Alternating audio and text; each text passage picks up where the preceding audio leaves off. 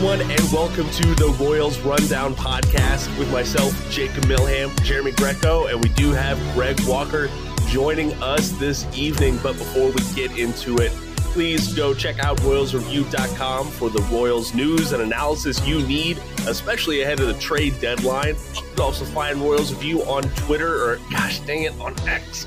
It's on X and Facebook, not on Twitter. Twitter is dead, right? It's not a tweet. It's a tweet. Does anyone? No one calls the Orioles Stadium whatever the heck they renamed it. It's still Camden Yards. No one calls Arrowhead GEHA. No one calls it GEHA. They still call it Arrowhead. We're gonna call it Twitter. It's gonna be fine. Is it though? Greg? I mean, no, I'm sure you just went crazy when they renamed it, right? Since you're such a big Twitter guy. Yeah, definitely a thing that I totally noticed and was very aware of for sure. Yeah. Also, it's Oriole Park at Camden Yards. Like, that's not like a weird corporate name. That's just like the name of the team. They don't have a bad one. But yeah, to your point, yeah, nobody calls it GEHA Field at Arrowhead Stadium. Like, everybody calls it Arrowhead. So, yeah, I imagine it's going to remain Twitter for a long time. I mean, on my phone, the icon for the app is still the little blue bird. So, I mean, yeah, it's still Twitter, whatever. It's still the worst app ever invented. I use Twitter a lot on the desktop, so it always throws me for a loop because the little icon is this black X, but then it still says home-Twitter. So it's just like, okay, we're having an identity crisis. I understand it's 2023. Things are a little tough right now, but come on, Elon. We need to get on trying to figure out this identity. Yeah, good luck with that. I know, right? I keep looking for my Twitter tab. I'm like, oh, I need to go write a tweet, or I need to go look for a tweet. Where did I put my Twitter tab at? Where did it go? It's gone on the bright blue board. Yeah, the bright blue bird is gone. Long live the black and white X, I guess, which is strange. Hey, speaking of that social media platform, go follow the podcast on it at Royal Rundown Pod. Always just making sure that everyone's up to date on Royal stuff. We're trying to bring together a lot of the different analysis from. There's actually a lot of folks writing and talking about the Royals right now. It feels like June was fairly quiet, but for some reason ahead of the trade deadline, things are getting a little bit louder. And we will be talking about some of the analysis that we've been hearing around the fan sphere, I guess is the word for it. But hey, before we get into that, just a couple of updates on the actual on-field product. Hey, the Royals lost another series today. Woohoo! It is, yay! Great success. They didn't get swept this time, so I guess that's something. It's been over 2 months since they won a series on the road. Oh my gosh. They still have yet to win 3 consecutive games. I'm going to bring that up until they do, which might not be this season. It might not. Could you imagine? Somehow the Oakland A's are still behind them, right? Yes. How is that possible? I don't know. I really don't, man. It's that the Oakland A's are not. They're trying to lose. The Oakland A's aren't the worst team in baseball at hitting with runners in scoring position, so that plays at least some role. That is true. But yeah, so the Royals dropped the series finale today against the Cleveland Guardians in Cleveland 8-3. Alec Marsh and John Heasley got roughed up pretty good in that outing. Unfortunately, the Guardians moved to 51-51, a cool 500. Meanwhile, the Royals are still chasing win number 30. They're currently sitting at 29-75. So that's never where you want to be. But you know what? I'm done worrying about the stuff in the win and loss column. It's going to be what it is. Jonathan Heasley didn't learn from Alec Marsh that you probably shouldn't throw absolute pies to Jose Ramirez when he's in the box. Jose Ramirez did Jose Ramirez things today. He had 2 home runs, and he just made the Royals look silly. Is that a lesson that you're supposed to have to learn from tonight's starting pitcher? Shouldn't we all know that by now? I would hope one would think you would know that, but I don't know. I guess he easily didn't get the message. And for that matter, Marsh didn't either. Like the home run that Ramirez hit off of Marsh, like that pitch was literally a middle fastball. Like he couldn't throw him anything better to hit. That sounds about right. The whole raid the zone thing was aim your pitches down the middle and the movement will take over, right? I guess the movement just didn't take over. No, yeah, I had a note in my recap today because I do the Wednesday games. No, something raid the zone, because this was like the 11th time the Royals have had 8 or more walks as a pitching staff this year, and only the White Sox have done that more often. So yeah, obviously raid the zone hasn't worked at all. No, it really hasn't. Golly, I didn't realize it was that much though. 11 games this season they've done that. Yeah, the White Sox, I think, have done it like 13 or 14 times. It's the only team that has walked 8 or more batters in a game more often. Goodness, that's atrocious. I don't understand how there's any team that does anything worse than the Royals this year. I don't either. At least it gives me comfort to know that the Royals are like at least bottom 5 in nearly everything. You know what I mean? Like if they're not last, they're pretty close. I will say, anybody that says like the Royals are the worst organization in baseball, I don't know. I think the Colorado Rockies and their fans would like a word, because, man, they're in shambles all the time. The only difference is the Rockies sell out their ballpark all the time, because Coors Field is just a lovely place to take in a game. Exactly. And we will, trust me, we'll be talking about the open letter that Sherman sent out regarding Kauffman Stadium not being a lovely place to take in a game anymore, right? That's what he said? No, I'm kidding. Word for word. Direct quote. One more news update for all you listeners out there. Daniel Lynch the fourth. We have to remember to put that on there. So he landed on the 15-day IL with a left shoulder strain. I'm blank on when the date was. It's been about a week and a half, I want to say. He went out on Tuesday to throw a bullpen session. He could not even finish that bullpen session. Matt Cotrero said that he was going to get some more scans, an update at some point on Wednesday, but we have not heard the determination for when he is coming back. Annie Rogers said, quote, "It was initially expected that Lynch would miss around 2 weeks, but that timeline is expected to be extended because of the setback." Jeremy, I'm gonna put you on the spot here, so you're very welcome. Yes, I do. Just don't throw me under the bus. No bus throwing. I can't see a reason to throw you under the bus tonight. Maybe to Greg later on. Wow, jeez. So, Jeremy, I want to put it to you like this: Daniel Lynch is one of the few pitchers this season that I've been okay with in the Royals rotation. Sure. He hasn't been shut down all the time, but it's like, you know what? Out of the 2018 class, he's been doing pretty good this year, I feel like. If we're grading on that curve, sure. Yeah, great. Always great on the curve around the Royals. But if this injury is a little bit more serious than originally anticipated, or it's just going to require a lengthy ramp up, should the Royals just look at shutting down Lynch for the season? Or should they want him back? Does that make sense? I have a sneaking suspicion they're not going to have a choice in the matter. My first thought when I heard, strained shoulder, oh no, now the attempt to rehab failed, is thoracic outlet syndrome. So I kind of expect them to announce season-ending surgery before too much longer. But if he can pitch this year, then yeah, he should be pitching. You still need to be evaluating him. He's got, at this point, a 4.64 ERA, which, again, grading on that curve is not bad for what the Royals are doing this year. He's not striking anybody out, and so the only way he's going to start striking guys out, if he's going to, is if he's pitching. So if you can get him back and see if you can figure out what's going on and get him back to where he needs to be. That's true. Greg, do you have any thoughts on it? I hadn't actually realized just how little Daniel Lynch has pitched in the majors this year. I didn't realize he only had 9 starts. And to your point, Jeremy, he has a lower strikeout rate than Zach Greinke does this year. I mean, that's like how few bats he's missing right now. Even before he had like the last 2 starts when his velo was down, even before that, his velo was still down compared to what he had last year. And so, like, I wonder if he's just really been hurt the entire time, and that's why he's just not getting any swings and misses. But I don't know. I mean, like, if you can get him back and he's healthy, then sure, you got to keep running him out there. Because I was kind of saying with all these 2018 guys coming into the season, it's go time. It's sink or swim. Like, you guys are like about to turn 27 here pretty soon. Like, these guys aren't young anymore. And I know pitchers can sometimes take a bit longer to develop. Pitchers do tend to peak a little bit later in their careers than hitters do. I get that.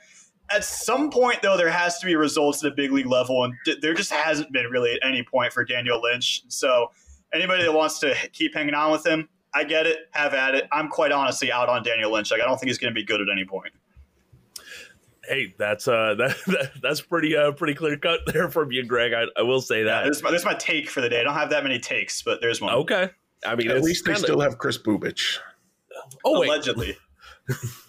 No, allegedly, don't you mean starting savant freaking Ryan Yarborough? Wait, Bubich only has 2 years of team control after this one?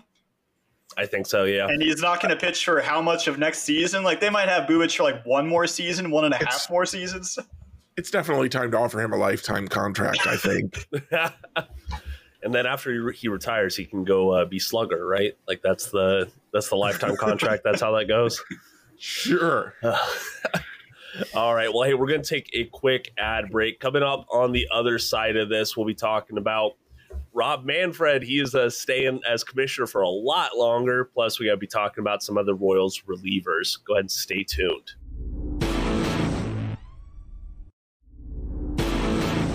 And we're back here on the Royals Rundown. So, Greg, I want to get one more take out of you before it gets too late in the show here.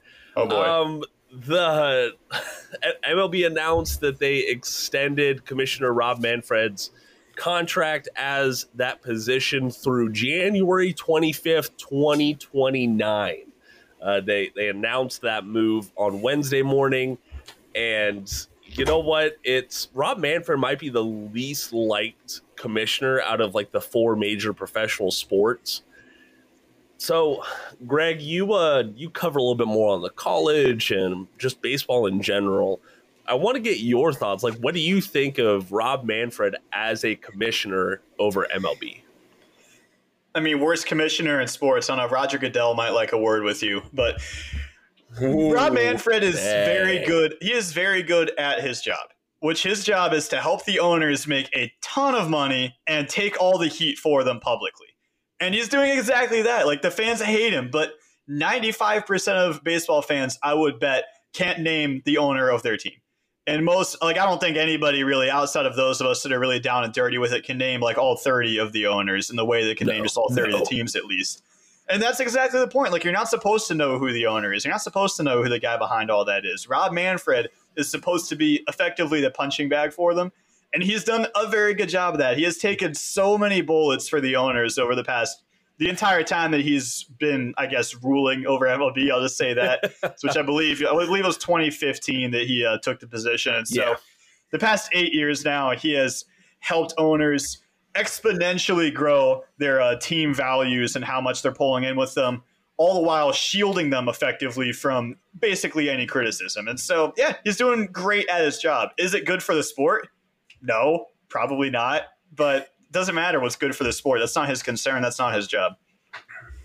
Yeah, that's a good point. Jeremy, I didn't even realize this, but I forgot that Manfred blamed the Oakland community and the city of Oakland for the A's moving. Do you remember that? I do. That was a month ago. Yeah, one of the things in this world that I hate the most is when people look me straight in the eye and tell me a bald or bold, depending on who you are, faced lie. and that's what he does.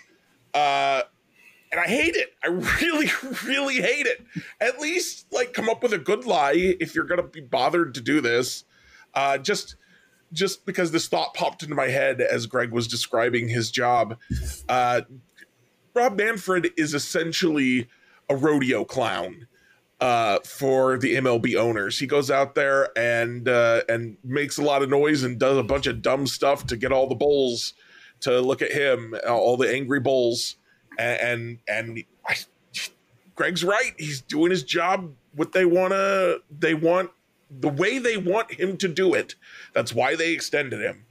And that's the whole problem, is that he works for the owners, not for the sport, not for the fans. So, and I think that's what all the fans need to remember is he's not here to make the fans happy. He's not here to protect the dignity of baseball. I mean, I think it was a few years ago he called the World Series trophy just a piece of metal or something like that, and that ruffled a whole lot of feathers, rightfully so.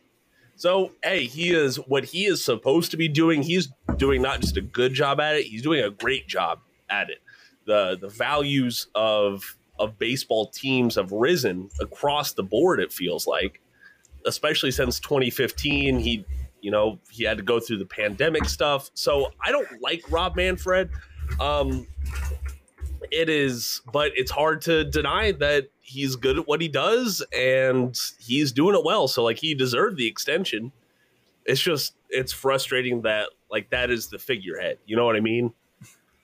There was a long fluff piece last year on ESPN, June 29, 2022, I guess is the date. I did cover this on my podcast last year. It's entitled, Rob Manfred Wants You to Know He Doesn't Hate Baseball, He Wants to Save It. But it was written by Don Van Natta Jr., ESPN senior staff writer. I don't know if y'all got around to reading that last year, but it is one of the single worst pieces of journalism I've ever consumed in my entire life. Just completely trying to whitewash everything about Rob Manfred. And this was like 4 months after the lockout. You know, that thing that like just happened basically, and Rob Manfred was like continuously gaslighting fans about what was going on there. Just everything, trying to whitewash everything about Manfred, convincing that no, actually, he's a good guy. He's trying to do what's good for the sport. That's just not it. That's not what his job is. That's not at all what he's doing. And I don't care if he says, oh, I remember going to baseball games as a kid and I love it. I don't care. He was a labor lawyer working on the side of Capitol before being the commissioner of baseball. Like, I know where he stands. Exactly. He's made his position known very clearly. Just go back and look at his resume, look at what he says. I mean, he headed the biogenesis investigation, for anybody that wants to go back that far and are aware of what a catastrophe that was for the league. I'm so over steroids. But your point is well taken. I don't mean to suggest that it's not. I don't want to think about Rob Manfred if I can help it any more than I have to. There you go. Well, hey, then let's go ahead and move on from Rob Manfred. But we gotta talk about our own owner before we talk. I wish I didn't know who he was. He's the propane king. propane accessories. John Sherman speaking. So I'm trying to think. So this was yesterday. So this was July 25th. Put out this open letter on Royals social media. Letters. They got a little press release, things like that. It looks a lot longer on the screenshots that they sent out on social media, which is like, I'm just imagining that John Sherman typed this in his notes app and then like took the screenshot and put it on Twitter or something. And they said, no, we got to put it on company letterhead at least. They used a really small font. Yes, they did. It was very hard to read. So I've talked about how much I love the graphic and video crew over at the Royals, but this was a little bit of a miss, in my opinion. I feel like Max put it best on the Royals Review Twitter, which you should go follow. Basically saying John Sherman announces they will have an announcement in 30 days. Like that's all it really was. But he talks about Dick Hauser and like the culture of Kansas City and KCI, and the Royals are gratified to share that journey with our partners of 55 years, the Kansas City Chiefs, because we got to drag the Chiefs in to make sure that taxpayers are going to vote in favor of a new stadium, right? That's exactly what that is. Yeah, exactly. So we're all writers here, but before we get into some more of the economic stuff, we're all writers here. I think what frustrated me the most is looking at this from a lens of the inverted pyramid. Do you guys know what that is? Not familiar. I've heard of it, but I'm drawing a blank. So it's the idea that when you're writing a story, you put the most important things at the top, the bulk of the story, the bulk of the information.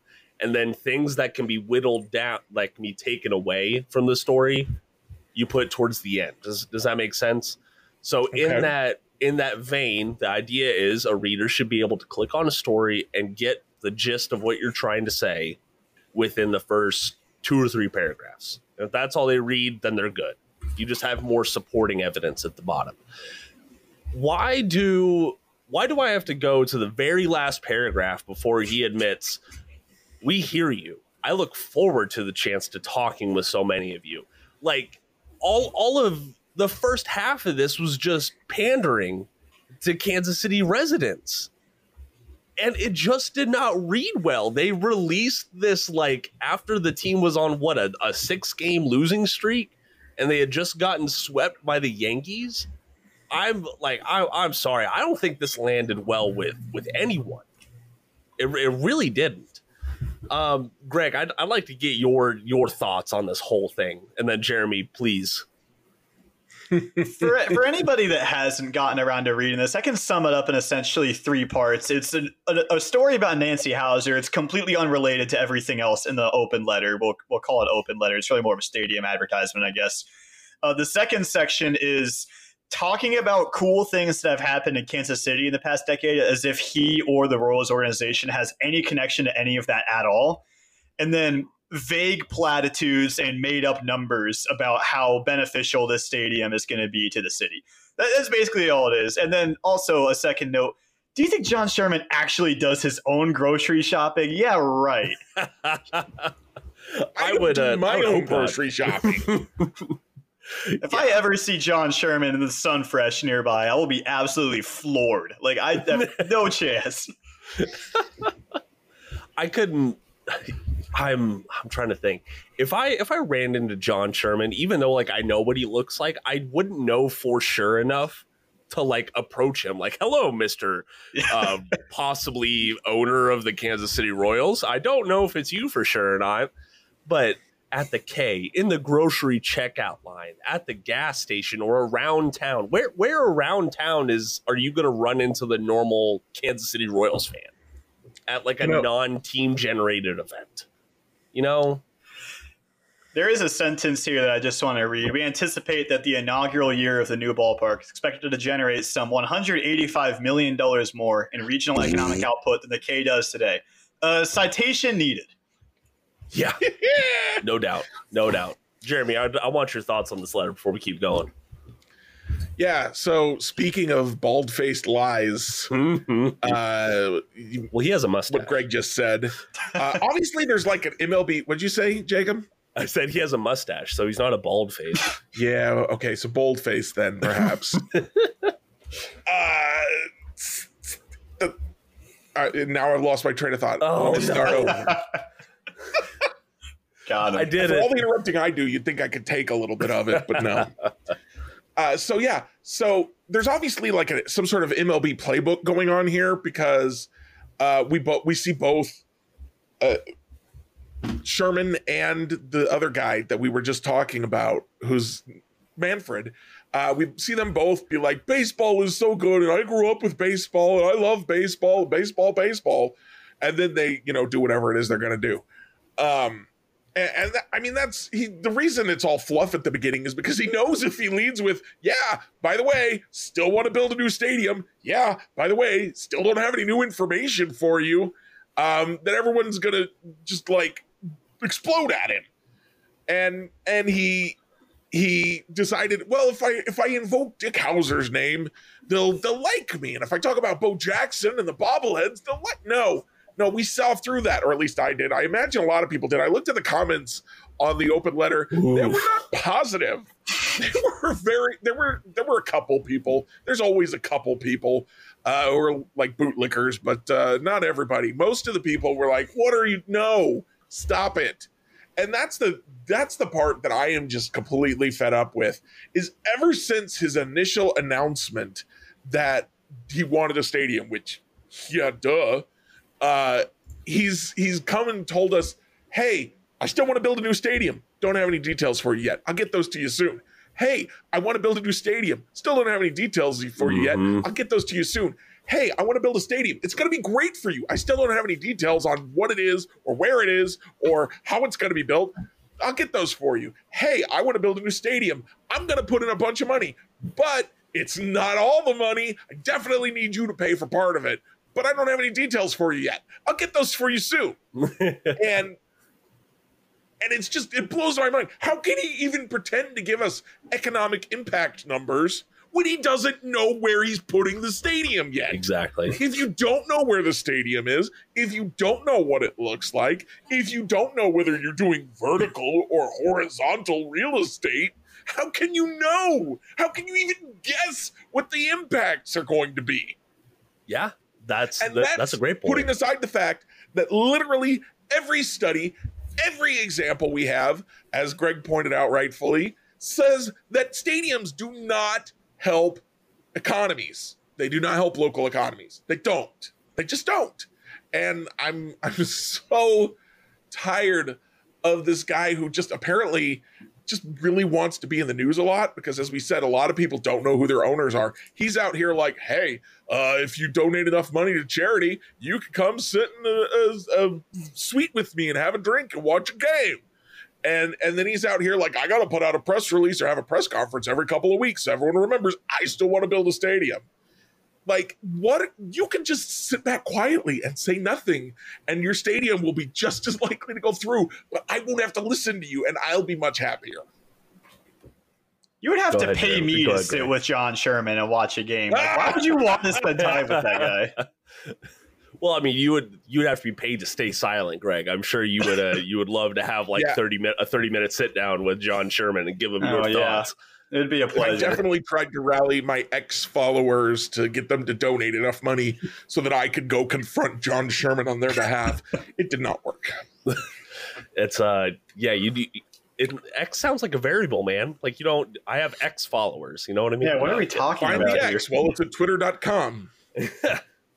So this is, and we're going to shout out another local Royals writer, but Craig Brown over at Into the Fountains.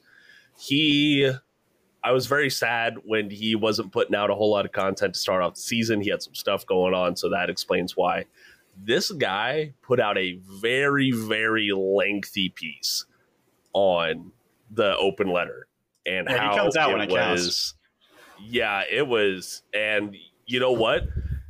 Unlike John Sherman, Mr. Craig had citations. All right, he had sources, and we love that.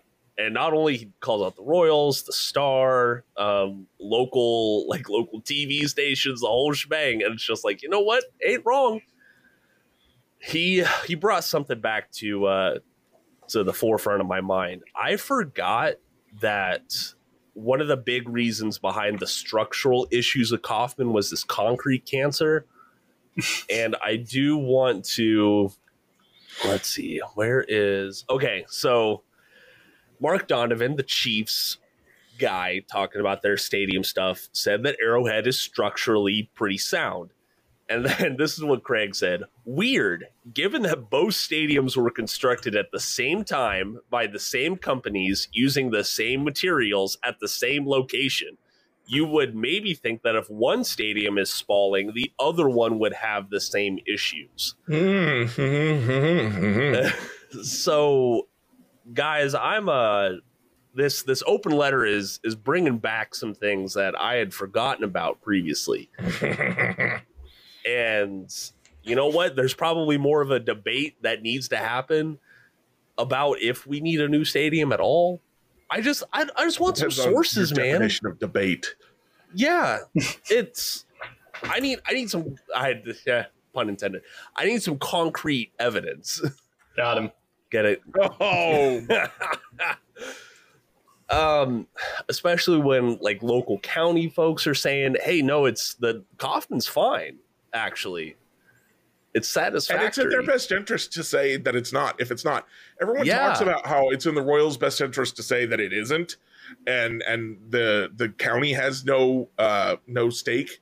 The county does have a stake. If there's a problem with it, they can tell the Royals, "Hey, fix this, or we'll stop giving you money." Exactly. So they didn't have a problem. You'd think if there was a problem, they would be telling the Royals, "Hey, you need to fix this." And two more things that Craig brought up. One, the numbers that Sherman referenced about like the jobs and the economic impact and things like that, they aren't new jobs. Like, he's not creating any new jobs. He's just going to be helping like keep jobs in Kansas City. And even like all studies have shown that whatever money is coming from a new stadium is not going to help the average citizen. It's going to go to the owners, and that's just a fact. Also, the numbers that he put out there, like the new jobs and the labor income and stuff, that was specified for the 3+ years it will take to build it. That is just related to the stadium construction. That's not even actually over the life of the thing. And then beyond that, it's just it will spur meaningful development around the ballpark. Again, citation needed. Like there's meaningless platitudes is all it really is. And that's so everyone will say, hey, look at San Diego. Look how when they built Petco Park, look how different downtown looked. Okay, but visual is not substantial. Does that make sense? Like, it doesn't mean that there are people in those buildings working and living and that it's actually conducive for those citizens. It is visual, sure, but I just need concrete evidence, man. I just want to hear, I want some studies, I want some reports, and I want them from various people. I don't want them from, onesie twosie people that the team could be swaying one way or another. The team is definitely swaying them. They're paying for them. That's exactly. that's automatic bias. Yeah, they are working for them. The people who say that this concrete cancer is going on, they came working for the Royals. They're not an independent party in all this. So what are they going to say? They're going to say what their employer, in this case, wants to hear. That's all that is. I have experience with the industry doing concrete work, and so I'll do an investigation myself next time I'm there. Thank you, Greg. Yes, do it. I don't actually know how to test for concrete cancer, but I'll figure it out on the spot. I mean, you might need like a MRI or I don't know. Yeah, I'm more experienced with concrete while it's still wet, but I've done some testing on the dried and finished product as well. Okay. Well, we will be waiting on your report, Greg. Unfortunately, I think you do have some bias in the situation. No, the real problem is I don't know when the next time I'm even going to go to the ballpark is, because like kind of what I said about if I was to see John Sherman, like they would have to pay me to come to the ballpark at this point. Like I have no desire to go watch the Royals play at that ballpark right now. You're not a masochist. Exactly right. I don't need to go see them lose. Exactly. It was, I remember growing up hearing the stories about the K-State Wildcats when their football team was terrible. Like they were giving out free tickets to local high school students. And it was like they would give you food concession credits if you came to certain games and things like that. Like I think the Royals need to start doing that. Just at a certain point, have some sort of an open gate night and just try to make some money off concessions, because he ain't doing it selling tickets. I still maintain AAA or minor league baseball is just an excellent deal for a lot of people out there. I saw Omaha was at one point was doing tickets for if you brought 3 canned goods to donate to charity, you were in the stadium. That was it. Like donate to charity and watch a ball game. Cool. Exactly. I know the Asheville tourists around here where I live, $20 gets you a dugout suite and the unlimited all-you-can-eat food situation. Like, why would I? And parking's going to be a heck of a lot cheaper too. Mm-hmm. So why the heck am I going to go to a Royals game? Yeah, KC Monarchs do $4 beer on Thursday nights. So I mean, that's all I really need to get out to the ballpark. I'll tell you that the local collegiate summer league, whenever they have their $1 beer night, $1 for like a 12-ounce beer, that place is packed. Jeez, I need one of those. Rowdy. Woo. It is. Listen, I don't know how to take it when they hang their hat on Nate Eaton was like their most recent MLB person. But hey, it's still baseball. I'll still enjoy it. As a quick sort of tangent, some old friends that are currently playing for the KC Monarchs, Brandon Finnegan is on the roster. They're listed as both a left-hand pitcher and pitching coach. So I guess he's a player coach. Grant Gavin, also a former Royals farmhand, he is on the roster there. And then I don't know any of these other guys. So, though, there's a few. Odubel Herrera, actually, I guess. He didn't play for the Royals at any point, but former major leaguer. He's on the roster. Aaron Whitefield, Team Australia legend for anybody that watched the World Baseball Classic. He's also there. I would have loved to see the Savannah Bananas come to Kansas City. They did. I would have loved to have been there, because just seeing the clips and hearing about the experience from people, it sounded amazing. And like, that's what's good for baseball. I know it's not pure baseball, but it's still fun. People just want to go out and have fun nowadays. You know what I mean? The demand for those tickets was crazy. Like, they sold out so fast. And they have a waiting list. Oh, you should go to a Royals game because it's just fun to be out at the ballpark. There's a lot of ballparks you could go to for a lot less money and a lot less frustration. Mm-hmm. Exactly. All right, guys. Hey, listen, we've been going on this tangent for a little too long. We've been dunking on the on MLB ownership as a whole. Let's go ahead and take a quick ad break. We're going to be talking about Carlos Hernandez and John Heasley on the other side of this. Plus, we got some Royals review for you. Stay tuned.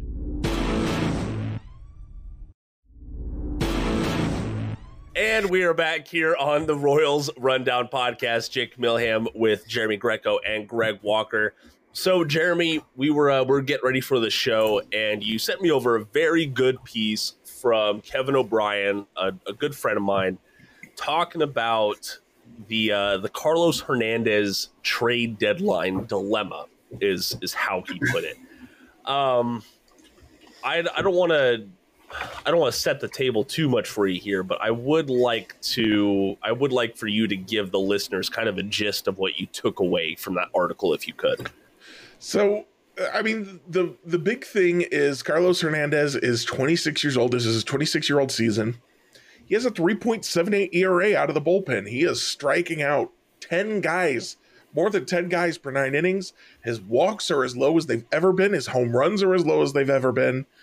And basically he is an example that the pitching coaching staff can point to and say, look, we helped the guy. We helped someone. Please believe in us. And I'm sure that they are pointing to him. But he is also a guy that, he's been in the big leagues for a few years, or kind of up and down. Since he was 23, this is his 4th season. And he is going to get expensive soon. He is going to start demanding money from arbitration. And so it's probably in the Royals' best interest. We talked in the past, and we'll continue to talk about how the Royals have historically been slow to trade guys. They wait too long, and then they're not as valuable. Scott Barlow is an example of that, though. He may still be more valuable than we were talking about last time we were here. I looked at the guy, Pierce Johnson, I think, that the Rockies traded for the 2 top 30 prospects. He's not been good for a while. He was not good for the Padres last year either. So it's not just Colorado that screwed him up. But back to Hernandez. Hernandez has been pretty dang good this year. One of the few bright spots for the Royals. And if you want to show that you are prepared to make the hard choices, to be more transactional, now is probably the time to trade him. Go ahead and see if you can get yourself a couple, 2, 3 good prospects for him and see where you can move from there. It should be, it seems to me, doable. And I agree with that. Sorry, I had my mic on mute. Kevin goes on to detail the fact that the Royals do have some relievers that are similar to Hernandez's profile waiting in the wings. We know Will Klein, he didn't do great in the Futures game. I understand that. That's not a good last memory for a lot of fans to have, but he is still producing in Omaha, and he's still a very, very good reliever for the Storm Chasers. Plus, McMillan, who has just been shooting up through the farm system. He started out the season in Low A Columbia. He's already at Double A Northwest Arkansas. Like that is what, 2 promotions? Yeah, it's 2 promotions right there in 1 year. I just hope he's not shooting up. Just shooting up. Jeremy, that would be bad. I know there's a lot of stuff going on down in Arkansas. Okay, I don't know what that demographic partakes in, but I will say I've been watching Justified. So I know that people in that region might be doing things like that. I would hope not, though. But McMillan, I was talking about steroids, just to be clear.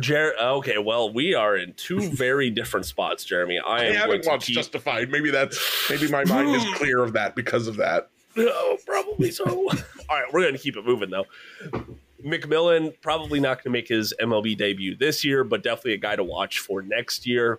To your point, Jeremy, about Carlos Hernandez being a valuable reliever overall, it's frustrating to try and grade the Royals relievers against other folks because, sometimes the game is just gone.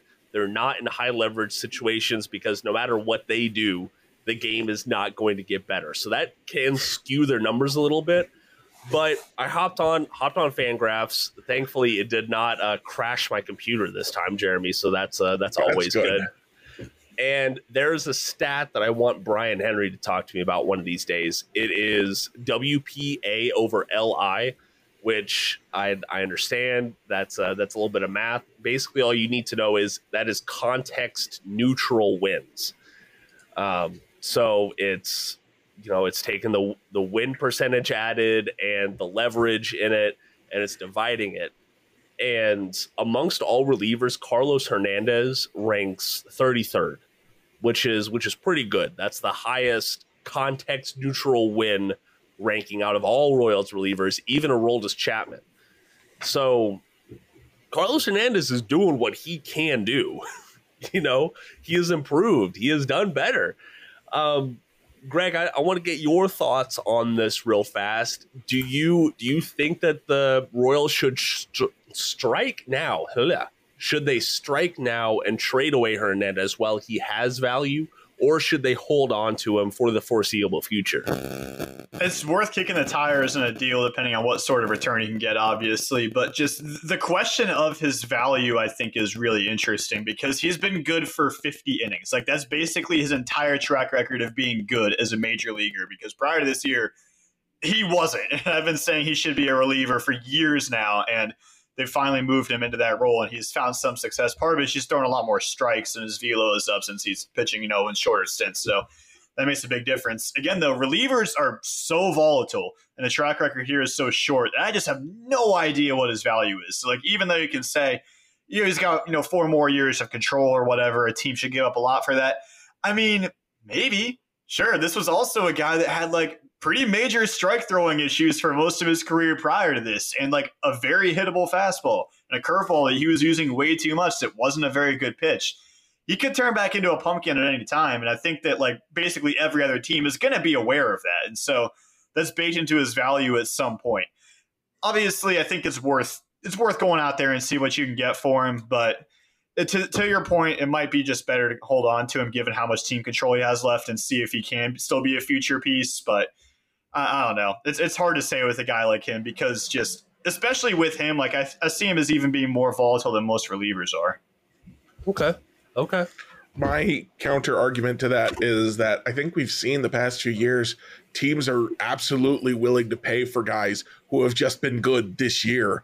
Off the top of my head, I want to say his name is Sean Green, but it's something Green from Detroit got traded to Atlanta last year, 2 years ago, for a top pitching prospect. So I think that, and obviously we're seeing top 30 guys go for Pierce Johnson, who's nobody over in Colorado. So I feel like the value is there, even though, and you talk about how volatile he is. Yeah. To me, that means let's move him now before he explodes. Yeah, that's an excellent point. We'll just have to keep tabs on it because I know Royals fans are getting a little frustrated that the Royals aren't making moves right now. While we were recording this podcast, the Dodgers traded away Noah Syndergaard to the Guardians for Ahmed Rosario. So, not very often you see a 1-for-1 major league player swap like that. But I think the Royals fan base just needs some deals. We just need some moves. Just something to talk about, to look forward to. Greg, you're chuckling. How did I miss that trade? That's such a stupid trade. They've both been terrible this year. I know, right? No, that's like 2021 when the Braves and the Guardians made a straight up trade Pablo Sandoval for Eddie Rosario, and then Rosario ended up being amazing in the postseason for Atlanta out of nowhere. Like, that's the same deal, I guess. So I guess Ahmed Rosario is going to be the best player in the postseason for the Dodgers this year. But at the time, it was like, both these guys suck. What's the point of this trade? The one I remember is Jeremy Guthrie for Jonathan Sanchez. They were both awful, and then Jeremy Guthrie came to Kansas City and was good for several years. That's true. I'm pretty sure both Syndergaard and Rosario are free agents after this year. Yeah. Okay, that makes sense then.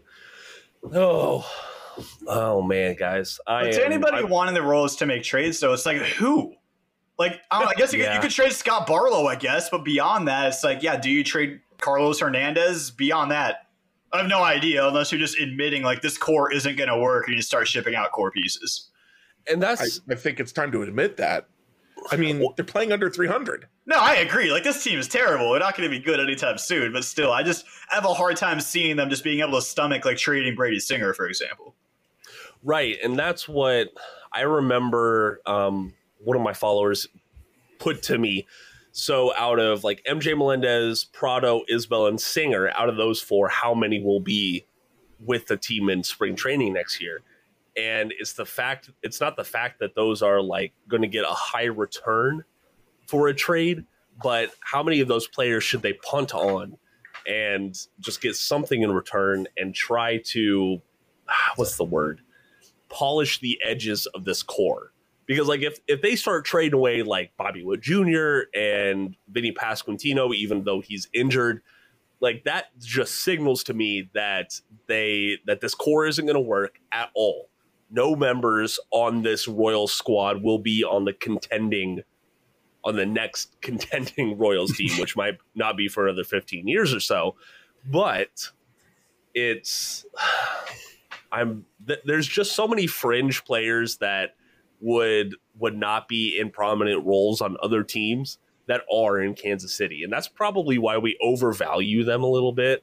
And we're expecting, like, Brady Singer will get a notable return. I don't know if he will. He's a 2-pitch guy who might just end up being a bullpen arm for some other contending team. Does that make sense, Greg? I feel like I'm rambling on a little bit here.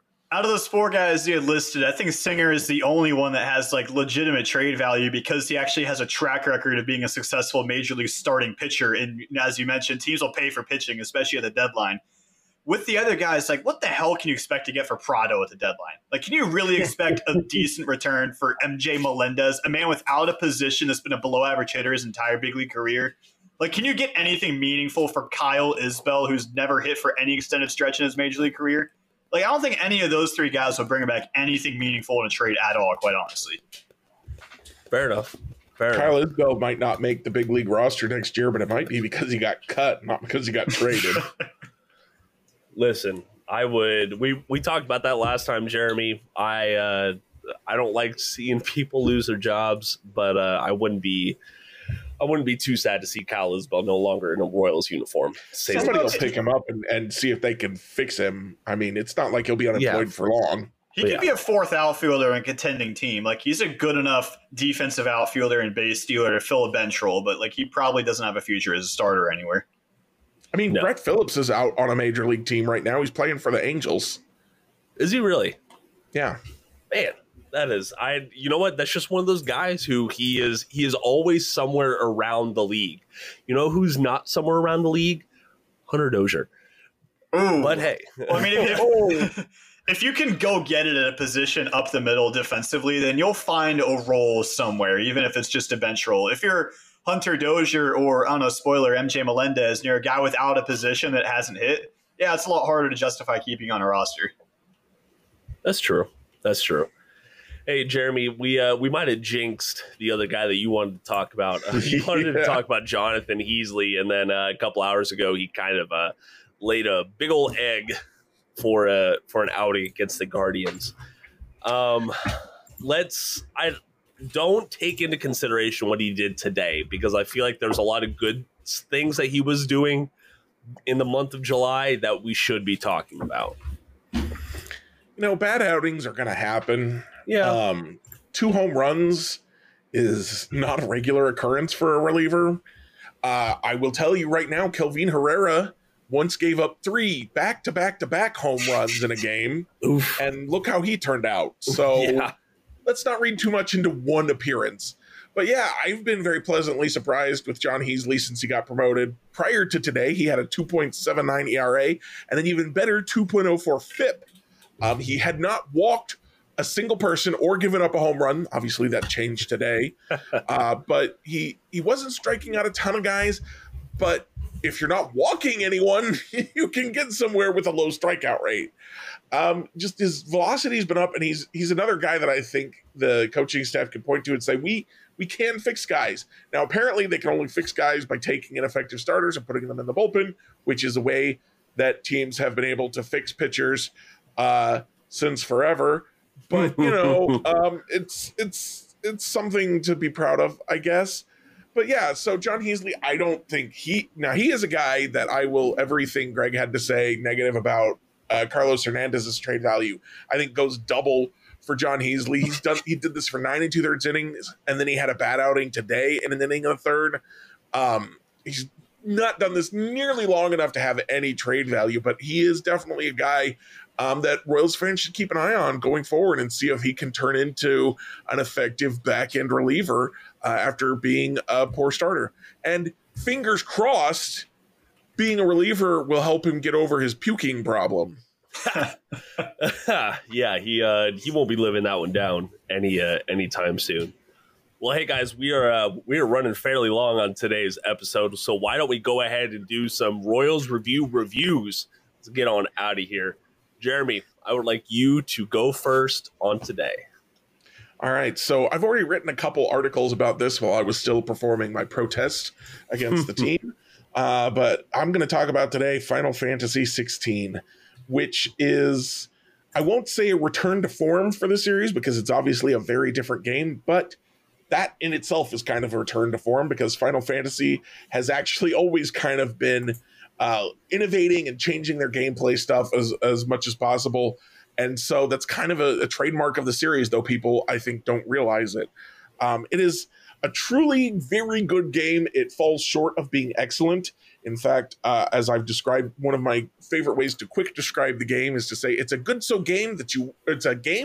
good that you wish it was better. And that's basically where it is. You can the things that are good about it are really quick and easy to say. The combat is great. The music is terrific. The graphics are the best I've ever seen on a console for sure. I don't game on PC, so I can't talk about that very much, but on a console, absolutely tops. And it's just a lot of fun to play. The stuff that's bad with it takes an hour or more to describe, and so I won't go into that too deeply, but when you see reviews out there, what you see so often is, this is a really good game. Now let me spend an hour or 1,000 words or whatever telling you what sucks about it. And there are definite problems with it, but it is a huge improvement over the unfortunately incomplete Final Fantasy 15. This is at least a completed game, and it performs much better than AAA games have in recent years. Upon initial release, it doesn't have really any bugs in it at all. I've played through it 1.5 times already, and I haven't run into any. So it's definitely a game that I can recommend for you if you play the demo or you watch a trailer and it appeals to you at all. And I hope everyone will check it out and give it a chance. Well, thank you very much for that, Jeremy. Greg, what do you got for a review today? There's a lot that I could review from this trip that I took to Chicago this past weekend, but since this is a baseball podcast, I will review Wrigley Field, my first game out there watching the Cubs take on the St. Louis Cardinals, so big rivalry day because I know that all Cardinals fans really consider the Cubs more of rivals than the Royals, so probably because they play each other more often, so they might have something to do with it. But anyway, we were treated to an excellent game. Cubs ended up winning 4-3, so I'm glad I was there for a home win. I usually try to get a hat from every ballpark that I go to, and I was very lucky that when I walked in, they were doing a hat giveaway, and it was this peach-colored flat brim hat that has like the Cub, the actual bear on the front of it. And I was like, I could not have asked for a better hat. Like, this is that's awesome. Precisely up my alley. So did not have to visit the official team store and spend $35 on a hat. So that was very nice. Sat in the right field bleachers because I wanted to get the proper experience at Wrigley, and so I was told the bleachers are the place to go because that's where the hooligans hang out. And so it was a lot rowdier there than it was in the rest of the crowd. We got a very good cup snake going, definitely thousands of dollars worth of beer in that crowd. So they won't let you start a cup snake in front of the fourth row of bleachers because they don't want to risk any of them falling onto the field by accident.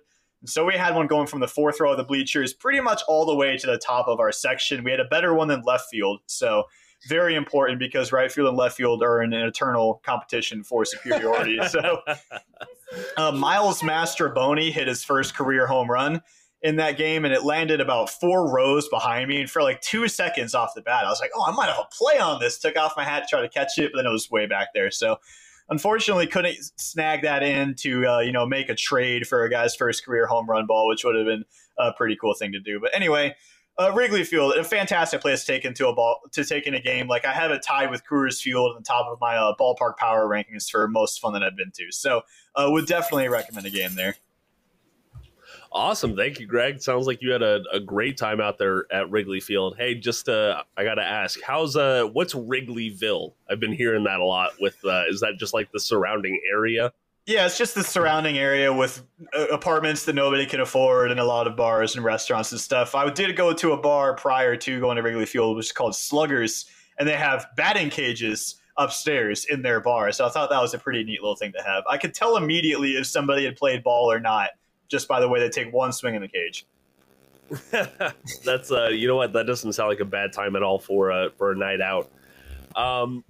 I don't have a long review this week. I'm just gonna be reviewing dogs because I absolutely love my dogs. We've been doing some more training and trying to teach them how to use those talking buttons the past couple of weeks, and our lab is catching on to it. He has been doing a great job with it, and it just amazes me how smart animals can be when we give them the tools to be so.